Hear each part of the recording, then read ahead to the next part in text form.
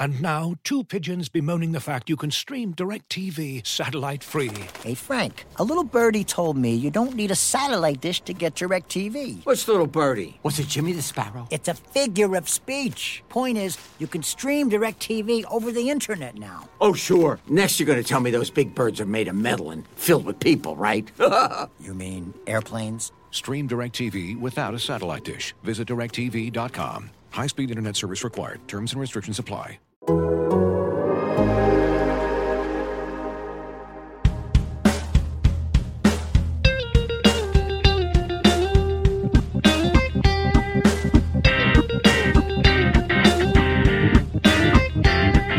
Welcome to Rates and Barrels, presented by Topps. Check out Topps Project 70, celebrating 70 years of Topps baseball cards. Derek Van Riper, Eno Saris here with you on this Friday. On this episode, we'll discuss the recently surging Blue Jays. They are right back into the thick of the wild card race. 8-0 so far in September. We'll dig into them and discuss which potential wildcard team is the one we'd least want to face if we were a team already in an LDS sort of position.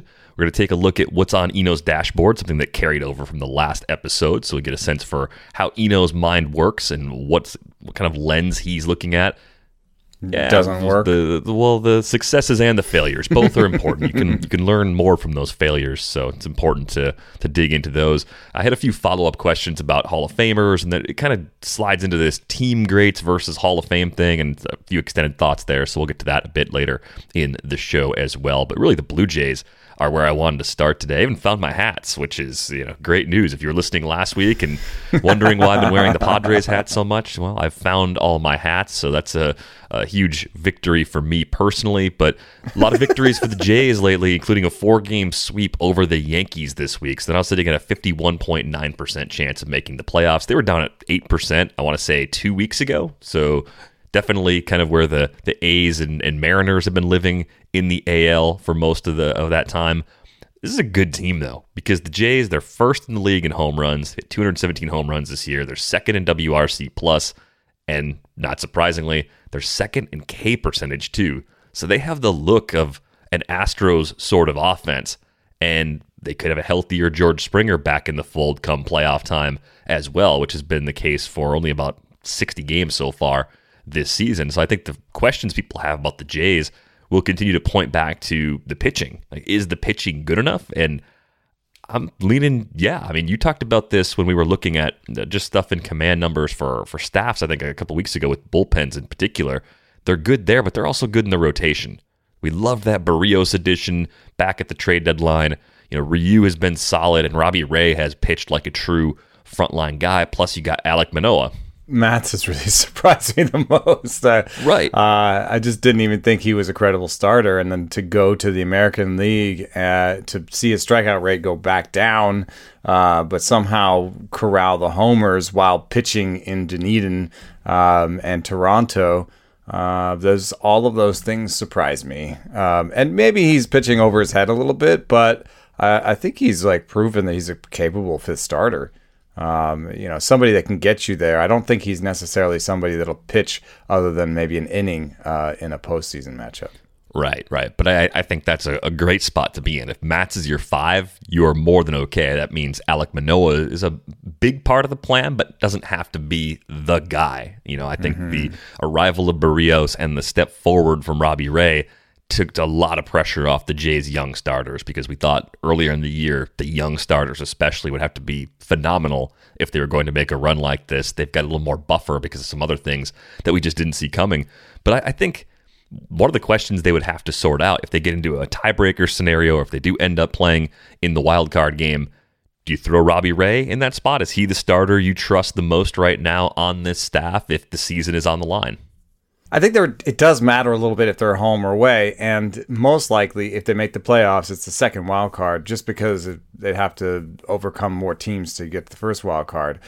If they get the first wild card, maybe you throw Ryu because he's been really good at home, but he's been really good away as a Blue Jay. Would you throw Ryu on the road? How much do you trust home away splits like that? It's only 2 years, But home for him has meant more homers, and that's what the park has. That's the park factor. Yeah, I think I trust it more with a skill like that than with the broader result, if that makes sense, because I think that link can make some sense. Like the way a guy pitches, his approach could, not fit or fit particularly well in a park. So, well, how about this? Your next series is going to be on the road no matter what. Mm-hmm. So Ryu can be your game one starter in the next series and still benefit from that home away split. And in general, I trust the guy with the larger strikeout rate. That's it. Just the guy with the largest strikeout rate. Robbie Ray's striking out nearly a third of the batters he's seeing this year. It's a big difference. I think you have to go Ray. And it's, again, not the kind of thing that I would have expected to say going into the season, but I'm on that side where I trust those skills enough where, yeah, he's the guy that I would want to have on the mound in that elimination scenario, that one-and-done scenario. A little bit underrated for them as a new thing that's just happened is that Julian Merriweather is back. He only has 4 innings, so his 50% strikeout rate is not stable. But he has really exciting stuff. So I think that, with Romano, I think that every once in a while with Romano, you're like, whoa, he put 2 guys on, how's this going to end up? Having Merriweather as like we'll just take Merriweather and put him out there now, is kind of awesome. And it's like okay as Tim Maiza, I don't know exactly how to say that, and Adam Simber have pitched as the setup guys. Just having Merriweather back makes that more of a foursome at the end instead of like a threesome and hope you've got enough otherwise. Yeah. So I think your postseason bullpen is mostly just Merriweather, Maiza, Simber, Romano, and Matz as a lefty in that group. Yeah, and hopefully you don't run into trouble where your starters get rocked early, because I think the depth in the bullpen is a slight weakness. That's true of plenty of teams. It's not necessarily an indictment of the Jays as having any sort of problem, but I just think the way that offense is built especially makes them a really dangerous team beyond the wild card round, right? God. Like they're a team you don't want to deal with. If you're the Rays, of all the possible wild card teams right now, I don't think you want to see the Jays. And they're at the top of your list right now. Would you agree with that? Yeah, and one thing that I really like about it is that it's actually a fairly diverse lineup in terms of skills and, things they bring to the table. You've got, kind of more grinded out at bats with Springer and Semien. Guys who will take pitches, who will have long at bats, will take walks. Vlad is in that group, but he's also just a hard hitter, and he can hit it hard. I just wrote this piece about, players that could push their teams into the postseason. And Vlad, his ground ball rate is up in the second half. I've talked about this on the podcast. He's been, seeing some more low four-seamers to kind of entice him to hit some more grounders. It actually doesn't matter a little bit. He hits the ball so hard that if you're throwing him high stuff or low stuff in the zone, he's going to hit it hard. So he brings something to the table that very few other teams have. Just a guy who can hit it hard all over the zone and take walks and will make a lot of contact. I mean, it's a great combination. And then you've got your kind of wild swingers in Bo Bichette and Teoscar Hernandez. And it's kind of weird to say that as a bonus, as like a good thing. But I actually think it is good to have a couple players like that on your team, because let's say you run into a guy that has extreme, great command, right? And your grinded out guys are just taking called strike threes too often, right? And they're trying to grind it out, but they're like, this other guy has great command, and they're just not. It's not a good matchup. To have a free swinger in there might actually be a good alternate when there is great command. This guy, he's just placing a little bit outside the zone. Well, Bo Bichette doesn't care. Mm-hmm. He's not going to take it. He's not going to take it and allow the umpire to maybe call it strike three on a pitch where you're like, that was a ball. No, Bo Bichette's going to swing at it. And that actually might, I would love to kind of suss this out a little bit. If maybe against a great command guy, you do want some free swingers. some people will just get out there and don't really care about like, is that a ball or a strike as much. So I think the lineup is really good up and down. There's the one thing that bothers me is Springer wearing like a big old brace? Have you seen this? I haven't seen the brace yet. I don't know if it was just like one game or if it's a temporary thing, but it looked big old and clunky, and if he's not at his best, I mean, they can do fine. And they'll just use him more as an AB. Like they'll probably DH him and like use him as a good, grinded out AB, and he'll still bring value to the table. But it won't necessarily be the Springer that like at times put the Astros on his back. Yeah, I think because they've got so many other ways to beat you, they don't necessarily need him to be that guy right now, which affords them a little bit of buffer. But yeah, I mean, I would say the thing about the Jays' approach as hitters, that varying approach that's interesting to me, is maybe that's one of the ways to unlock beating a bullpen that can mix and match the way the Rays do, right? When the Rays keep throwing the kitchen sink at you, if you've got a lot of hitters with similar approaches, they can keep zigging and zagging before you can adjust. But if you've got a bunch of hitters in the lineup that go at it differently, that might be one way to break down a bullpen like that, or to at least make those bullpen games a lot less effective. Yeah, do the Yankees have a Bo Bichette? Most teams don't. But when I think of the Yankees, I think of everyone's like 6'6" and like 250 pounds. And just grind it out at bats that take six pitches per plate appearance, and they strike out a fair amount. I think lineup diversity is something that I've been chasing for a long time that I haven't. I've been asking people who model and sim games to like, there's a season that's very similar. You can find an Adam Dunn and a Vladimir Guerrero Sr. season that have the same WOBA, like the same production, in totally different ways.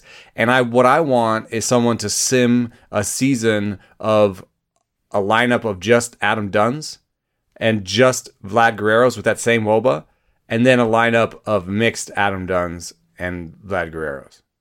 Right. See how much like, varying it up actually my hypothesis impacts the is outcome. that even the simulation would produce that. Just because you think about like if you had the very extreme where you had a guy who just walked 100% of the time, and you had a guy who hit singles 100% of the time. I guess the guy who hit singles 100% of the time would score more over the course of a season, because you could score on a single from second. Yeah. Right. It wouldn't just be station to station. The occasional roped single that somehow scores the runner with 2 outs. Right. So that's not a great example, but it is the sort of what I'm getting at, is that maybe it's best if you had a guy who walked 50% of the time and hit a single the other 50% of the time. All right. Well, let's flip the script and look at the NL just for a moment. Same question. Which potential wildcard team do you want to avoid there? I guess that group would really include the Phillies, if we're being very generous, the Mets, the Reds, the Padres, and the Cardinals. Yeah, you're just going to leave the Dodgers out? I guess I'm thinking about this in terms of that particular game, right? So if you're the Dodgers or the Giants and you end up in the wild card game. Who should scare the Dodgers the most? Who would scare the Dodgers in that one game scenario? Because I think the Dodgers are the clear answer. If they don't win the NL West, they're the wild card team that the rest of the NL doesn't want to face. That's what I say. But who's that next one? Leave out the one answer. No, we have to bypass that because it seems too obvious. I'm really starting pitcher centric, and so I want the best ace. So you're talking Aaron Nola, Jake DeGrom. Well, yeah, a healthy DeGrom, if the Mets find their way in, that's a nightmare scenario for you. I mean, especially if you're the Dodgers and DeGrom's healthy and he can go 6, look out. Yeah, because you could get lucky and get good Diaz and good Familia and just finish that game up. Yeah, I think the Mets sneaking in would be bad news for the Dodgers. Reds ace is Luis Castillo or Sonny Gray? Luis Castillo. It'd be Castillo, I think. Yeah.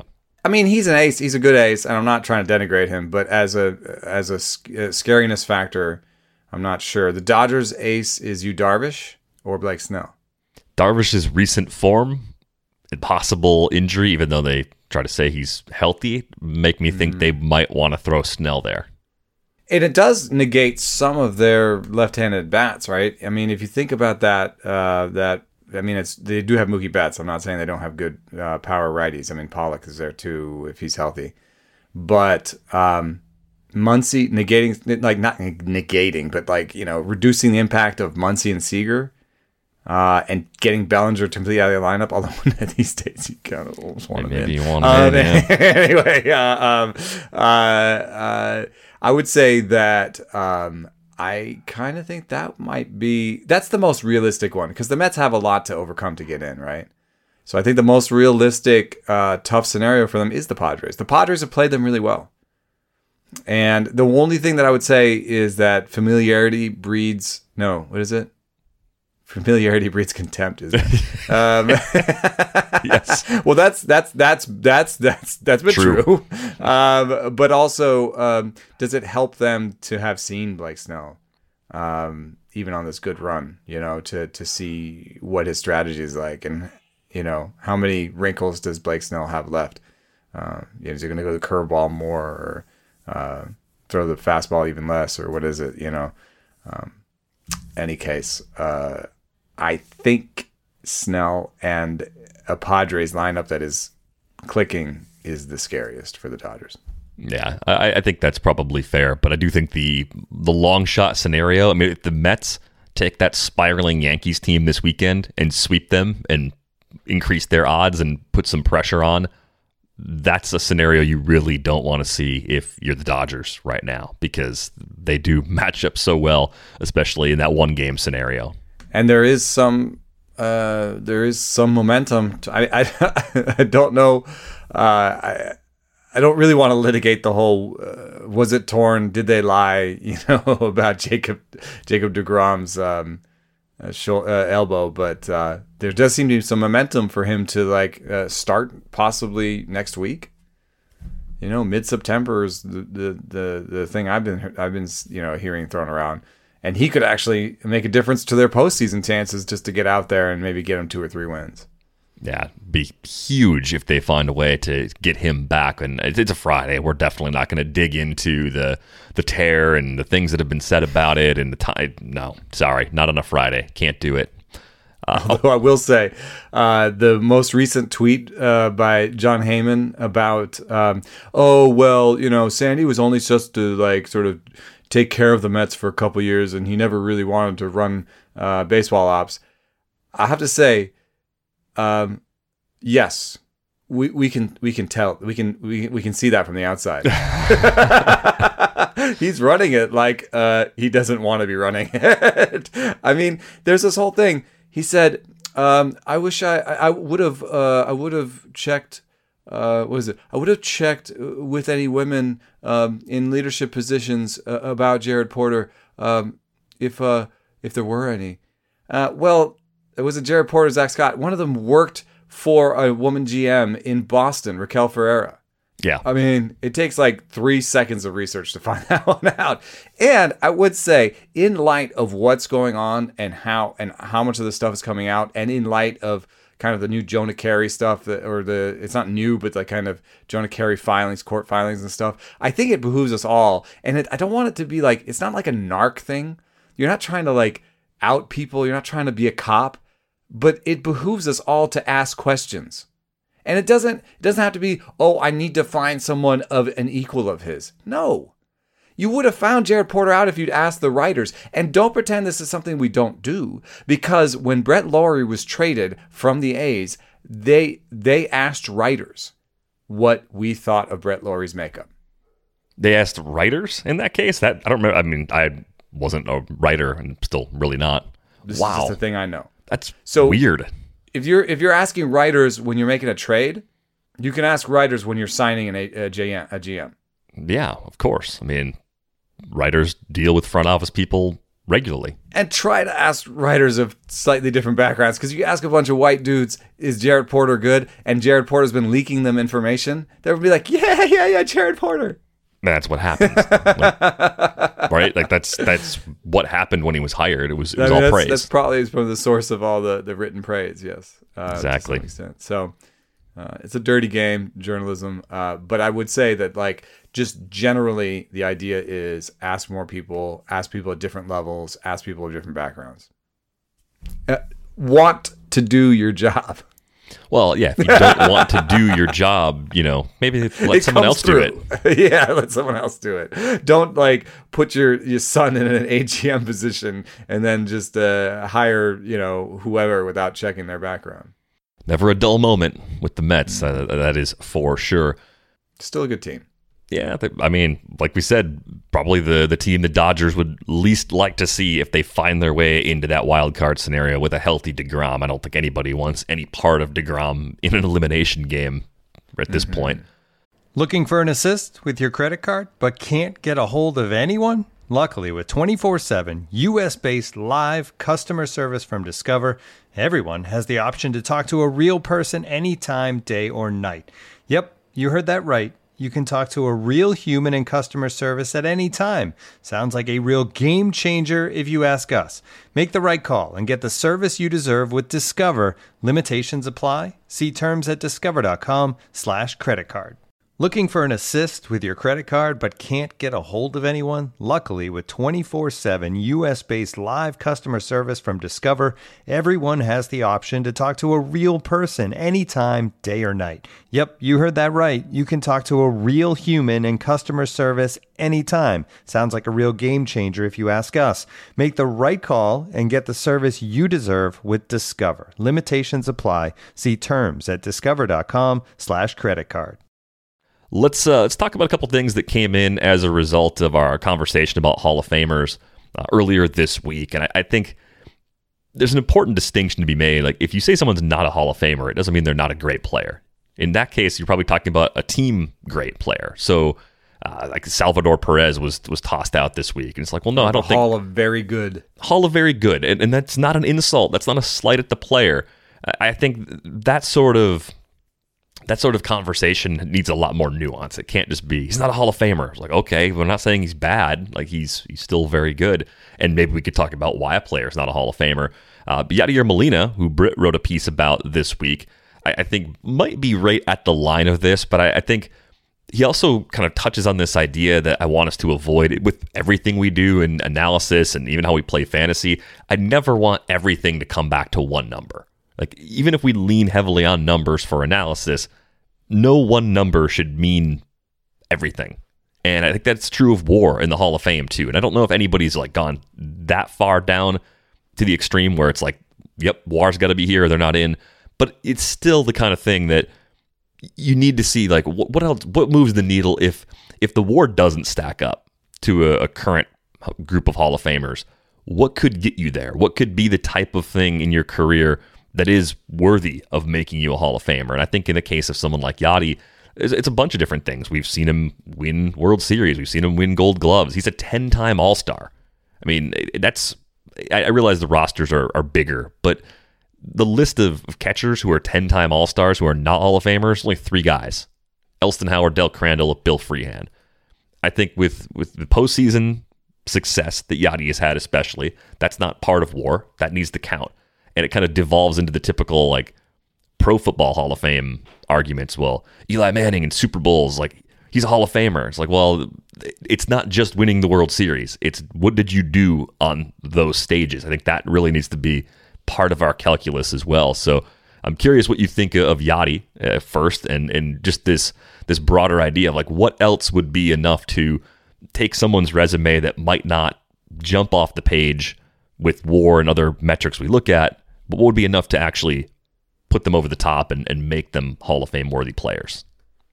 That's interesting. He has an extra 394 plate appearances in the postseason, and an extra 36 RBI that would get him over 1,000. He'll probably get over 1,000 anyway with the extra season, the last season he's got. Yeah, I mean, that's what I was sort of talking about with. There's 2 things going on here for me. One is that, yeah, I agree with you that, like, one numberism is faulty because we're always, like, improving on the numbers. Like I said, like Yadier Molina was not a Hall of Famer until we put framing in. Now he's a Hall of Famer on Fangraphs, you know? So to kind of be absolutist and be like, well, he's not, oh, well, now he is. You know, it's like, okay, what's the next thing that we'll find? The other thing is that I'm thinking of when you're talking about this one team is the thing. We have found that players that are retained by their original team in free agency outperform players that move from team to team. And there's been different postulations about this, but the general idea is that the team that retains a free agent knows the most about him. And to me, there is probably something we can't see from the outside when a team makes it a priority to retain a player all the way through their career. Yeah, it's increasingly rare in this era, and I think that's definitely something that carries some extra weight with Molina, because if you think about the Cardinals today, if you've watched the Cardinals of the last 15, 20 years, the first player I think of when you say name a Cardinal is Yadi. Like, it's him. Mm-hmm. It's not Pujols, even though Pujols was a more impactful player by a lot, just because of the longevity. Like, that does do something in our minds. I think what surprised me, and this is kind of where I entered this point, was I was looking at the Jaws leaderboard for catchers at Baseball Reference, that we were talking about those leaderboards the other day, and Jason Kendall pops as a guy that actually had a much better career than I would have remembered. Mm-hmm. Very comparable to Yadi based on their metrics. Those don't include framing, though. I do think framing and even game calling, right? Being a great game caller is something that also would factor in if we're talking about a catcher, and I would say Molina is a great game caller too. Kendall bounced around a lot, and I wonder how much differently we'd look at Jason Kendall's career if he had been a Pirate from day one to day 1500, right? Like if every single day of his big league career was with one franchise, maybe we'd identify him more consistently as one of the better catchers we've seen really in the last 20 years. I don't know if that makes him a Hall of Famer, but I do think moving around a lot at some point does start to work against the player, especially guys on the margins. Yeah, and what also would the difference be if those Pittsburgh teams had been good? That too. Yeah, if you're a good player on a bad team, that can work against you. He has 12 postseason games. 51 postseason plate appearances and 11 postseason hits. It's just he just doesn't have that same visibility. But yeah, in terms of a hitter, he's a 99 WRC plus. Yadi is as well. No, he's a 98, whatever. Yeah, comparable hitters. When you start looking at Fangraphs, Kendall, he doesn't have that framing in there, so he doesn't show up in the same place with framing in it. But see, that's another thing too, is we don't have the ability to do framing for Carlton Fisk. We can kind of do some with or without you, some guesses, there was some interesting work at Baseball Prospectus that went back and tried to try to kind of approximate framing value. So some of that might be in there, but it's not the same as telling you we know how good Buster Posey and Yadier Molina and Russell Martin were as framers. And so people might get mad that Russell Martin is the 11th best catcher of all time by Fangraphs WAR. They might remember the end of his career. They might remember the fact that he moved around, just like Kendall, right?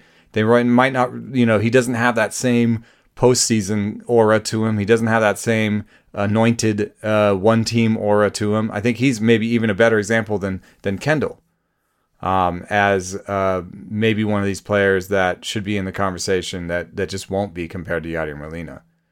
I don't have an easy answer for that because to me, Russell Martin should be in the conversation, and I just don't think he will be in the same way as Yadier Molina. And I guess I'm not trying to dodge the question. I don't think about it in terms of who I would vote for because I will not have a ballot. But if I did have a ballot, I would vote for Yadi. I don't know if he'd be one of the first guys that would get in for me based on how crowded things are right now. Hazel agrees. She's obviously a big Brewers fan, but she respects what Yadier Molina has done. But I would vote for Yadi. I think he deserves to be in the Hall of Fame. And there's enough on the resume that goes beyond whatever first metrics you're looking at that would push him in. Yeah. I would vote for Yadi. I'd vote for Buster Posey, even if his career ended now. And I think Russell Martin would be the one that would be very difficult for me. And he just doesn't have that same je ne sais quoi. It's hard to put your finger on it. And so that's why I think that's why a lot of people do say, hey, do it by the numbers, because your je ne sais quoi is not the same as someone else's. And so you're just falling back on the same kind of what we used to call BS of the old writers, just being like, well, I didn't think he was a Hall of Famer when he played, I think there's some sort of band of confidence. There's some sort of limits to how much you want to trust your gut and how much you want to trust the numbers, because I think trusting your gut too much gets you Harold Baines. And when I look at Harold Baines' career, I even watched some of it. I was like there for it. It's not like I'm talking about some old folk. I remember Harold Baines. He just never struck me then and my gut as a Hall of Famer. Or now when I'm looking at number, I think he's probably maybe the worst Hall of Famer in the Hall of Fame. Yadi might become the worst hitter in the Hall of Fame.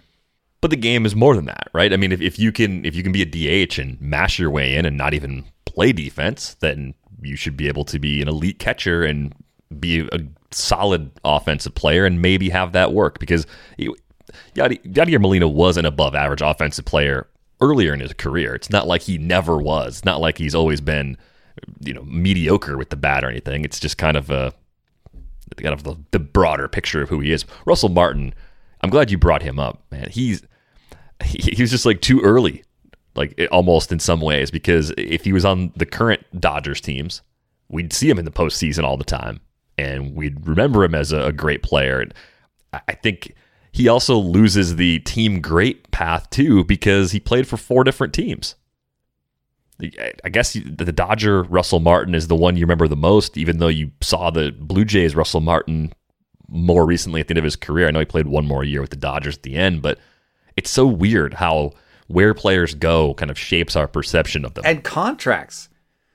I mean, I think there's a fair amount of Blue Jays fans that thought that contract that they gave Russell Martin was a bad one, and that it hamstrung them, and that he was a bad player for them. And I kind of disagree on all fronts. But that may shade your perception of him as a Hall of Famer. But by the way, I have to retract my previous statement. I forgot that Ozzie Smith was in the Hall of Fame. Yadi Molina cannot be the worst hitter in the Hall of Fame because Ozzie Smith is in the Hall of Fame. But I think that's a good example too, where there's a guy who excelled defensively in ways that the metrics may not capture that well. If current defensive metrics are not that great, how great are defensive metrics for when Ozzie Smith played? Plus, he was a face of a franchise in a similar way. And had some of those similar leadership qualities that we were talking about with Yadi Molina. So, I think the Yadi Molina argument is the Ozzie Smith argument in some ways. There were a couple other names that we didn't talk about as players, maybe putting together the base of a Hall of Fame career. Nolan Arenado caught my eye as one of the tweets we received. I think he's very similar to Manny Machado in terms of what they've accomplished so far. It is possible, but I think a lot has to happen in the back half of the career to go from very good, franchise great type level into the Hall of Fame. So I would say it's not outlandish whatsoever. I mean, the defense is elite. The bat's been really good. I just wonder how much he's going to pay a penalty for. Is it a little bit like Roland-esque? A little bit, and he's also got to deal with the Coors situation too. I almost wonder if there's an overcorrection for guys that get to hit in Colorado. Like if that works against you. I think Todd Helton may have gotten a raw job, but and then I guess we didn't really talk a lot about Goldschmidt and Freeman as first baseman who could make it. You did say something about you think Goldschmidt falls short. Goldschmidt is very, very close, but just short. Right now, if his career ended today, he's basically Mark Teixeira by Jaws and by a certain amount of metrics. I think he's going to end up right in that Todd Helton range. Which that's where I think would Goldschmidt's be a going to land. below average Hall of Famer for a first baseman, but within range. There would be worse, like Keith Hernandez is not in, but would be right there. George Sisler is in. Hank Greenberg is in. Mark McGwire is not in, but that's a little bit complicated. Eddie Murray is in. So he'll probably finish among a group of people who are in the Hall of Fame. So I think Goldschmidt could be in. Freeman is going to take some work. I mean, in terms of just baseball reference WAR, like he might need another 10 to 15 WAR. I mean, right now he's at 42, and if you gave him 15 more and got him to 57, then he'd be in that Joe Torre, Bill Terry, George Sisler, below average Hall of Fame first baseman, but among Hall of Famers. Goldschmidt doesn't have as far to go, but Goldschmidt is further along in his career, I think. He's older, right? A little older, yeah. So I don't know. They both have chances, but I also think that I wonder if the Hall of Fame is going to follow some of what's happening in baseball, where first basemen are a little bit more undervalued. You when you look at who's in the Hall of Fame, we haven't put a lot of third basemen in. Maybe there'll be sort of a movement to put more third basemen in. That sort of deal. We didn't have any relievers in for a long time, and then we started putting a bunch in. So maybe they'll decide there's a bunch of first basemen in, and Goldschmidt looks a lot like Helton. Helton's not in, so I'm not going to vote for him. Who knows? But I don't think that either Goldschmidt or Freeman are going to make it a no doubt case.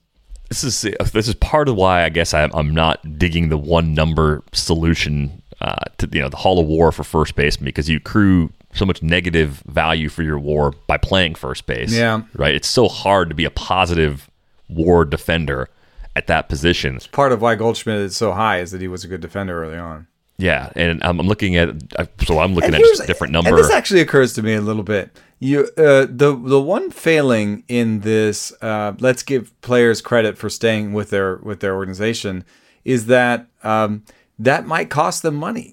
They might make more money going somewhere else, and let's not hold that against them because they wanted to make money during their career. Yeah. Well, I was trying to look at first baseman almost more like the way I would look at a DH. Okay, so yeah, I'd rather have a good or great defensive first baseman than not, but just look at the offense. Yeah, how do you stack up offensively? I mean, Paul Goldschmidt's got a career 140 WRC plus. That's 14th all time among first basemen. Mm-hmm. Most of the guys ahead of him are pretty clear Hall of Famers. Not all of them. I mean, there's a few guys in there like Lance Berkman, not going to be a Hall of Famer. Votto, we think, is in. So, I mean, for the most part, that's another way you could look at it. Say, okay, let's just focus more on the offensive metrics and figure out what's good enough there. But Goldschmidt, I think he's still got more work to do. I really do. I think he's a very good player, but I think he'd be an all-time great D-back who spent time with the Cardinals when it's all said and done. If I had to guess how we're going to look at him, 5+ years from now. Yeah, sorting by WRC plus, man. Mark McGwire, look at that. Kind of sad, actually. 4th best first base WRC plus of all time.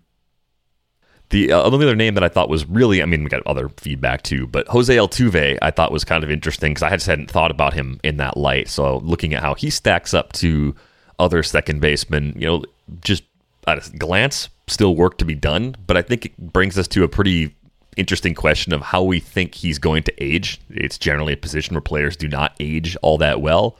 Altuve, kind of a clear physical outlier in terms of his stature.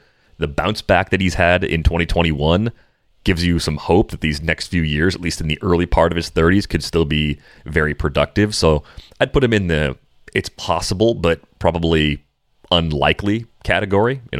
Maybe a guy that stays with the Astros forever, and that kind of adds to it a little bit. But I would guess he's more like a Goldschmidt type at second base. 10 WAR would make a big difference. Right now he's at 40 and he's hanging out with, I just wanted to say this, Eddie Stanky. Oh my goodness. He's hanging out with Eddie Stanky and Cupid Childs. Love it. Cupid Childs. Buddy Meyer. Love it. The worst second base Hall of Famer by WAR. I guess there's Bill Mazeroski down there with 36, but you don't really want to just be better than the worst one. That's not a great case to be made. But if he got up to 50, he'd be hanging out with Kinsler, Pedroia, Joe Gordon, ahead of Nellie Fox and Bobby Doerr. That's where you start getting into the Biggio, Alomar territory too. But 10 WAR. I mean, how many seasons do we think he has left? At least 4. And I mean, he's signed through 2024, so his contract runs for 3 more. Okay, and he's about to put up 4 this year. A normal sort of half a win aging curve would say he puts up 4, 3, and 2. So that's 9. All right, I think he's got a really good chance. You know, if he puts up 9, he's at 49, and that'll make him ahead of Zobrist, and right there nipping on Pedroia and Kinsler's heels, and then maybe he gets a 2-year contract and finishes as a league average player for a couple of years. It is a type of skill set. 5 postseasons. Yeah. Oh, and there's postseason to go for. But then there's also the mar of the cheating scandal. I think in the further away we get from that, the less people are going to care. Yeah. It's not going to have anything close to the staying power of the PED era. It's not anywhere, not even the same conversation. Yeah, it's also not because there's no like sort of player. There's no punitive action against the player. Right. So, and I also think as more time passes, if the Astros win again, which is very possible, like that changes a lot about how people think about some of the core players from that team too. I do think he has the skill set to age pretty well. And the thing that I point out is the contact rate. I think a lot of times people flame out from baseball because they have like a 35% strikeout rate and 40. Well, I mean, that number's going up these days, but the power goes down to a point where the strikeout rate doesn't play. I think he's already shown us seasons like 2018 and 2020 where he didn't have the power, but he still was making contact. And if you shove those 2 seasons together, you still get an above average major league player. So I think just based on his contact ability, he'll be kind of like a Michael Brantley, even if he has to play DH. That's a way to keep piling it up. So Wouldn't he be kind of the funnest DH to have? Here's our DH, Jose Altuve. Makes me think I got to dig through some Jason Stark columns to find out who the smallest DH in league history is. I would put that out there right now. He'd be the smallest player to do it more than, once in a while. If he did that for like a whole season or part of a season later in his career, I'd say he would probably, of players under 5'8" or whatever you want to make the cutoff, like he would end up leading baseball all time in plate appearances as a DH. That would be almost a lock at this point. Now, dude. I'm calling the Stark column and the actual thing happening. When you get injured, you don't want to wait for answers and options. That's why it may be time to explore the Nano Experience, a revolutionary treatment option designed to help active people get back to the lifestyles they love. Nanotechnology allows surgeons to see inside even the smallest joints and treat orthopedic conditions with a tiny camera and other nano instrumentation, all through a barely there poke hole incision. Wherever you've experienced an injury, whether it be a foot and ankle, hand and wrist, shoulder and elbow, knee or hip, nanoarthroscopy can be used to diagnose and treat your condition in an extremely, minimally invasive way. Don't wait to learn about the revolutionary Nano Experience and how it could help you or someone you know after an injury. Visit arthrex.info/theathletic. This is not medical advice and is not meant to be a substitute for advice from your physician.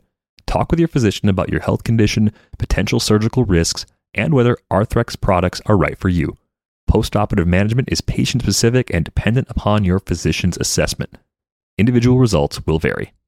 And now, two pigeons bemoaning the fact you can stream DirecTV satellite-free. You see this? A family watching baseball on DirecTV with no satellite dish in sight. Let's heckle them. You call that changing the channel? Choke up on the remote, buddy. I hope getting all these games on DirecTV makes up for your mother not pre-chewing your sunflower seeds. DirecTV has the most MLB games. Visit DirecTV.com. Claim based on total games offered on national and regional sports networks with choice package or higher. Availability of RSNs varies by zip code and package. High-speed internet service required. Terms and restrictions apply.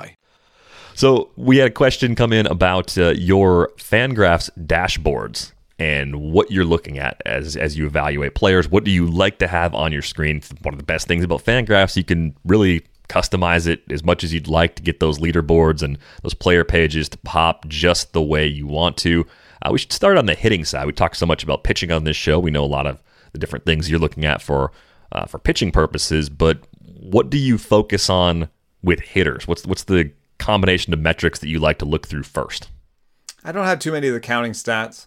I do have the triple slash line out there, average OBP slugging. I have isolated slugging on there. I think that's actually much better than slugging at capturing just a person's power from a results standpoint. Then I have walks and strikeouts, swinging strikes. I like swinging strikes. They, I think, stabilize faster than strikeout rate, so you can get a good sense of change early on in the season if someone has changed something at the plate. For example, Altuve, I think, is healthier this season than he was last season. Last season, he had a 9.8% swing strike rate, which is the worst of his career, and now he's back to 7.2, which is back in line with the rest of his career. You could have seen that early on in the season and realized that Altuve was going to have a pretty good season this year. Then I have ground ball, fly ball, and pull percentage. I like pull percentage. You'll see that over time, Altuve has become more of a pull hitter. That's been the source of his power. Then I have reach rate or O-swing percentage, which stabilizes super quickly. And so you'll have the example here, I believe, is Juan Soto.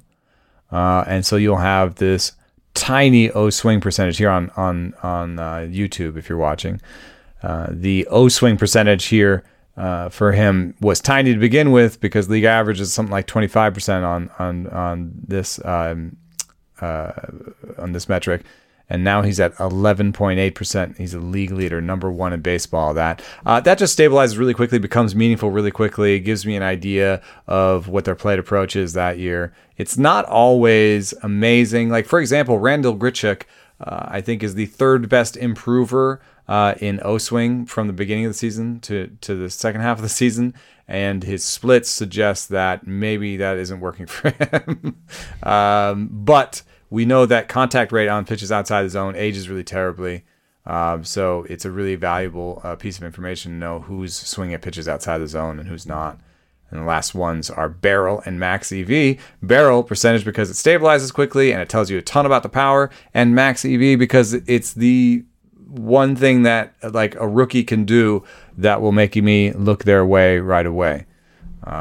You gotta have, to be a major leaguer, you have to have a max EV pretty much over 100, 105 in there. To be a powerful major leaguer, it's got to be over 108. And if you do something in the 111 to 113, 115 range early on in your career, you can see Juan Soto hit a ball 113.7 in his rookie season. Then you've got my attention. Yeah, as like a 10-year-old, which makes it even, more impressive. I should put age on there. You're right. Let's look at the pitching one real quick. If you're watching on YouTube, it'll cover our faces, which is probably an improvement. Maybe we'll throw screenshots over our faces more often on this show. This is Corbin Burns, I believe. Yes, Corbin Burns. It's Corbin Burns with the 8.82 ERA in 2019. Yeah, that's him. Yeah.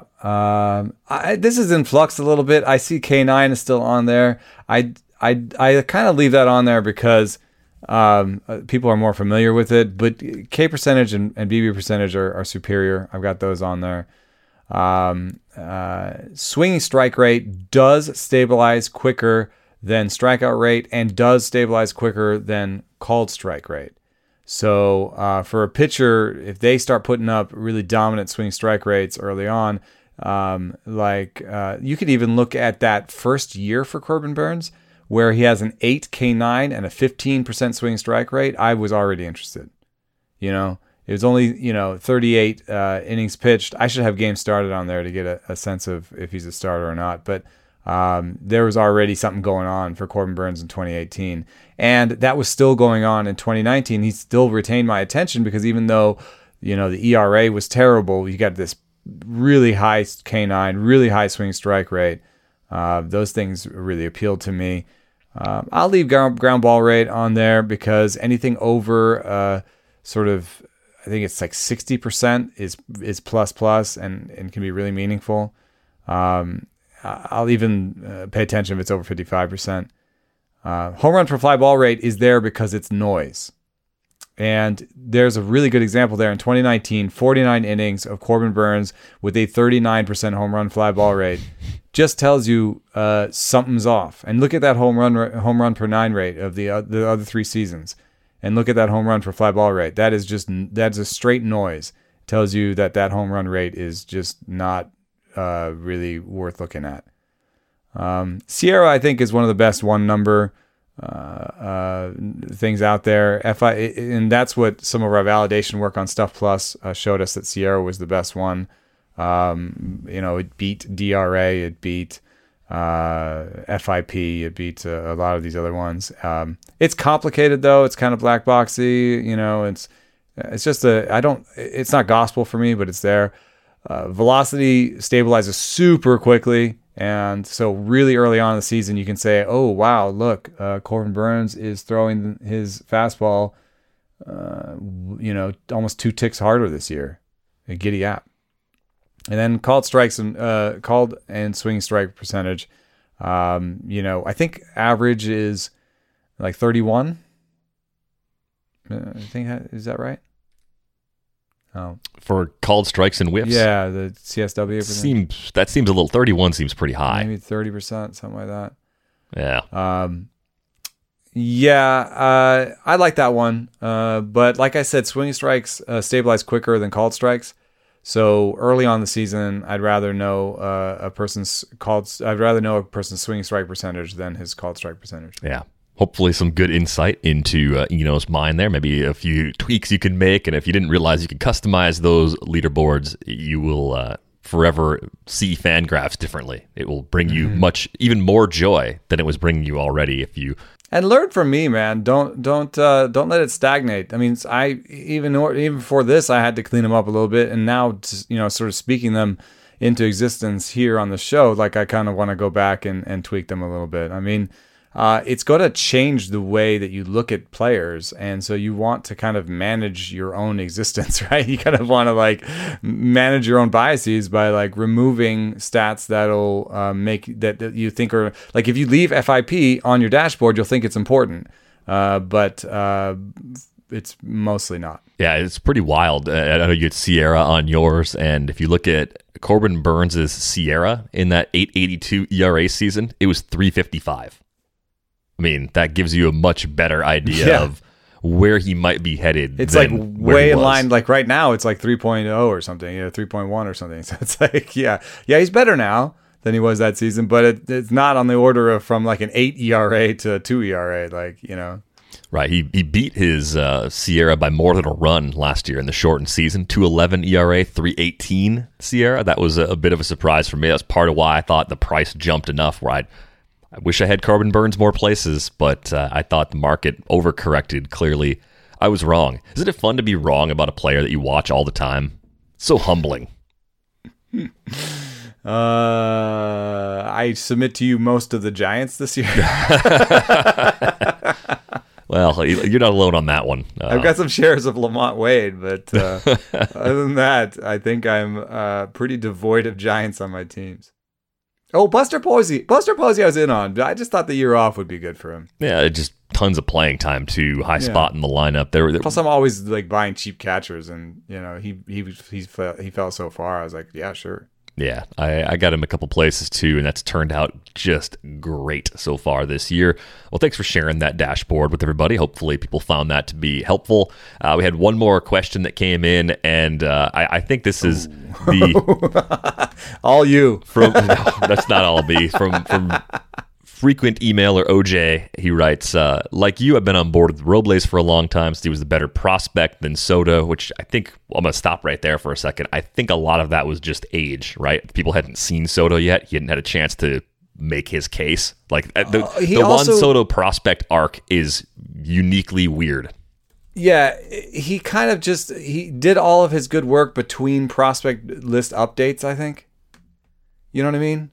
Where it's like nobody had seen him, so they didn't know how to rank him. Then they ranked him, and then he went bonkers. And then by the time updates were out, like he was already at a new level. You know what I mean? It was like in midseason updates, yeah, he was like he was already like a top 20 prospect. But in the year-long updates, he kind of just weird things happen. So yeah, I agree with you. I think it's just the shape of his prospecthood that somehow slipped between the cracks a little bit. And it was so fast. Right. He was such an extreme fast track player that the prospect community didn't have a fair chance to tell everybody how amazing he was going to be. But I understand where OJ is coming from, not picking at OJ. I'm more just saying like this can happen sometimes. The Juan Soto 1 in 100, 1 in 1,000. I don't know how rare this is, but that fast track to future Hall of Famer sort of prospect, that's part of the reason why when I'm building keeper league teams and I get a crack at prospects, I'm taking chances on very young players that haven't had a lot of exposure, or any exposure in some cases, to a full season level yet. But here's the question. OJ always thought that Robles' speed gave him upside, that he'd grow into some power. I thought the same thing. Power has been non-existent. Speed is dwindling, and the hit tool hasn't really been evident either. And on the AL side, OJ has also had Leody Taveras since A-ball and has thought of him similarly. A couple years younger, much faster, a little bigger, and this year he's grown to the power at AAA. How do these players compare? And how much does the Robles experience maybe shape the way that you would look at a player like Taveras? And I think it's a good question just because with Taveras, there was always speed, always in the profile. Like that was never, ever in doubt. He was going to play center field. He was going to run well. But there were more questions about his hit tool than there were about Robles' based on the scouting reports. Like if you saw the old numbers on Taveras, you'd say, oh, okay, there's like more risk, more variance. Still a profile we're taking a chance on. 40/50 hit tool grades on Fangraphs. Right. So you could look at him and say, okay, I understand there's a lot of risk here. And you'd still probably take that chance hoping to get long-term speed. I did a few years ago too. So there's enough there to gamble on.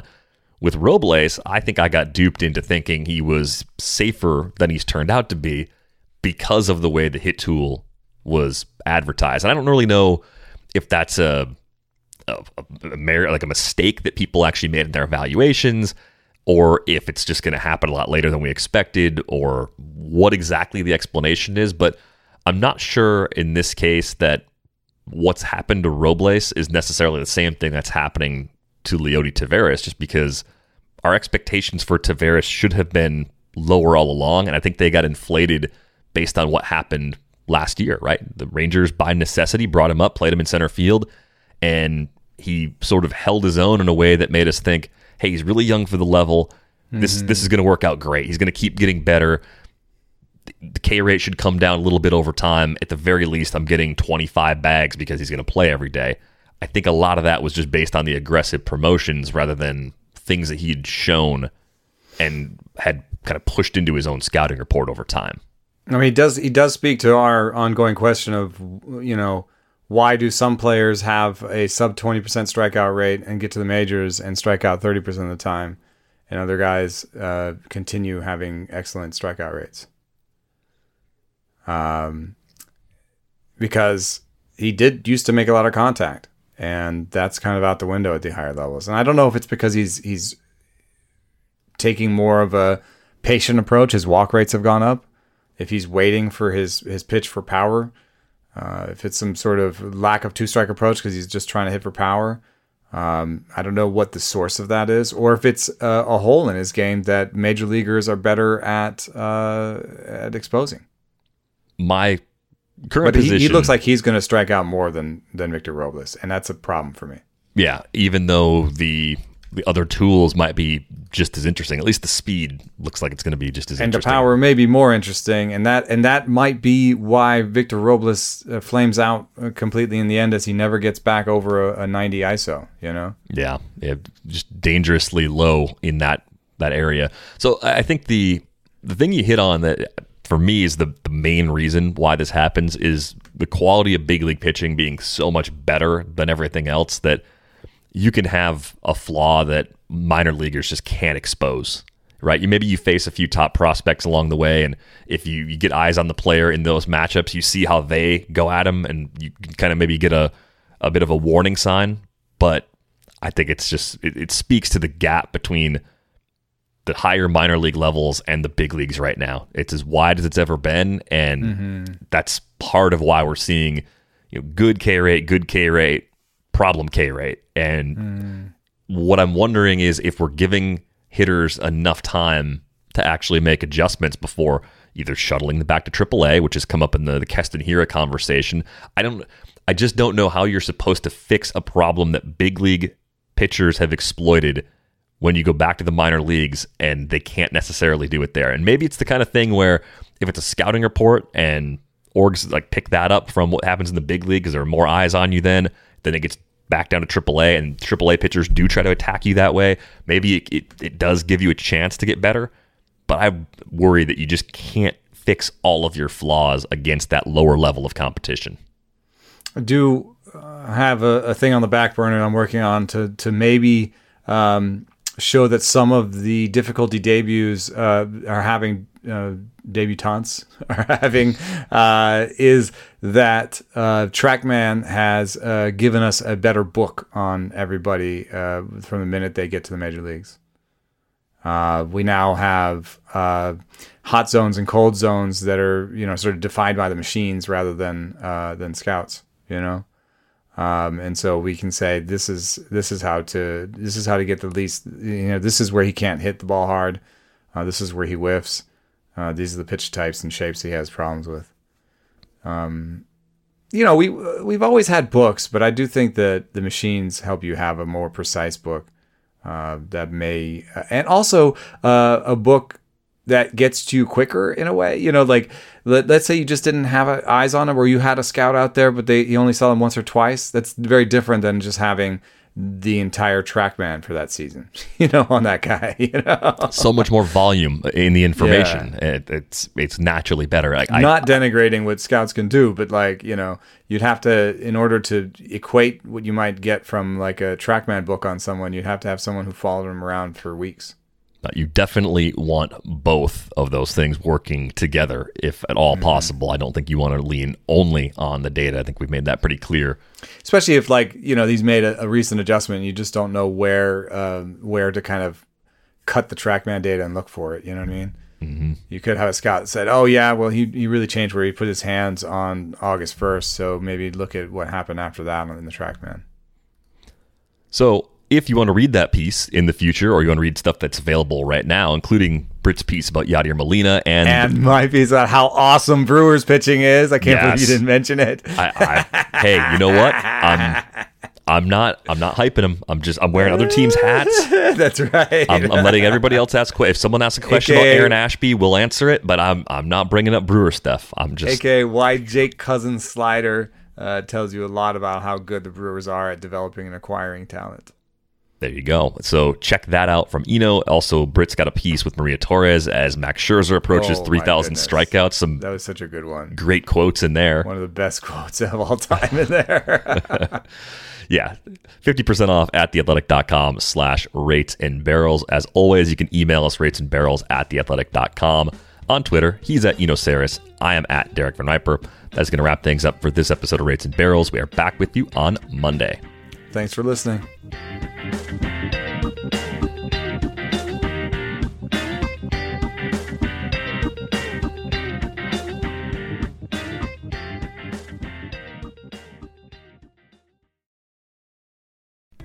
As you've probably heard by now, we've teamed up with BetMGM this season. We'll be using BetMGM lines to make all of our picks, and we'll have special offers for our listeners each week. If you haven't signed up for BetMGM yet, use bonus code THEATHLETIC, and you'll get a 1-year subscription to The Athletic, plus up to a $1,500 first bet offer on your first wager with BetMGM. Here's how it works. Download the BetMGM app and sign up using bonus code THEATHLETIC. Make your first deposit of at least $10. Place your first bet on any game and claim your voucher for a 1-year subscription to The Athletic. See BetMGM.com for terms. U.S. promotional offers not available in D.C., Mississippi, New York, Nevada, Ontario, or Puerto Rico. Gambling problem? Call 1-800-GAMBLER. Available in the U.S. Call 877-8-HOPE-NY or text HOPE-NY 467-369 in New York. Call 1-800-NEXT-STEP in Arizona. 1-800-327-5050 in Massachusetts. 1-800-BETS-OFF in Iowa. 1-800-270-7117 for confidential help in Michigan. 1-800-981-0023 in Puerto Rico. First bet offer for new customers only in partnership with Kansas Crossing Casino and Hotel. Don't forget, if you haven't signed up for BetMGM yet, use bonus code THEATHLETIC, and you'll get a 1-year subscription to The Athletic, plus up to a $1,500 first bet offer on your first wager.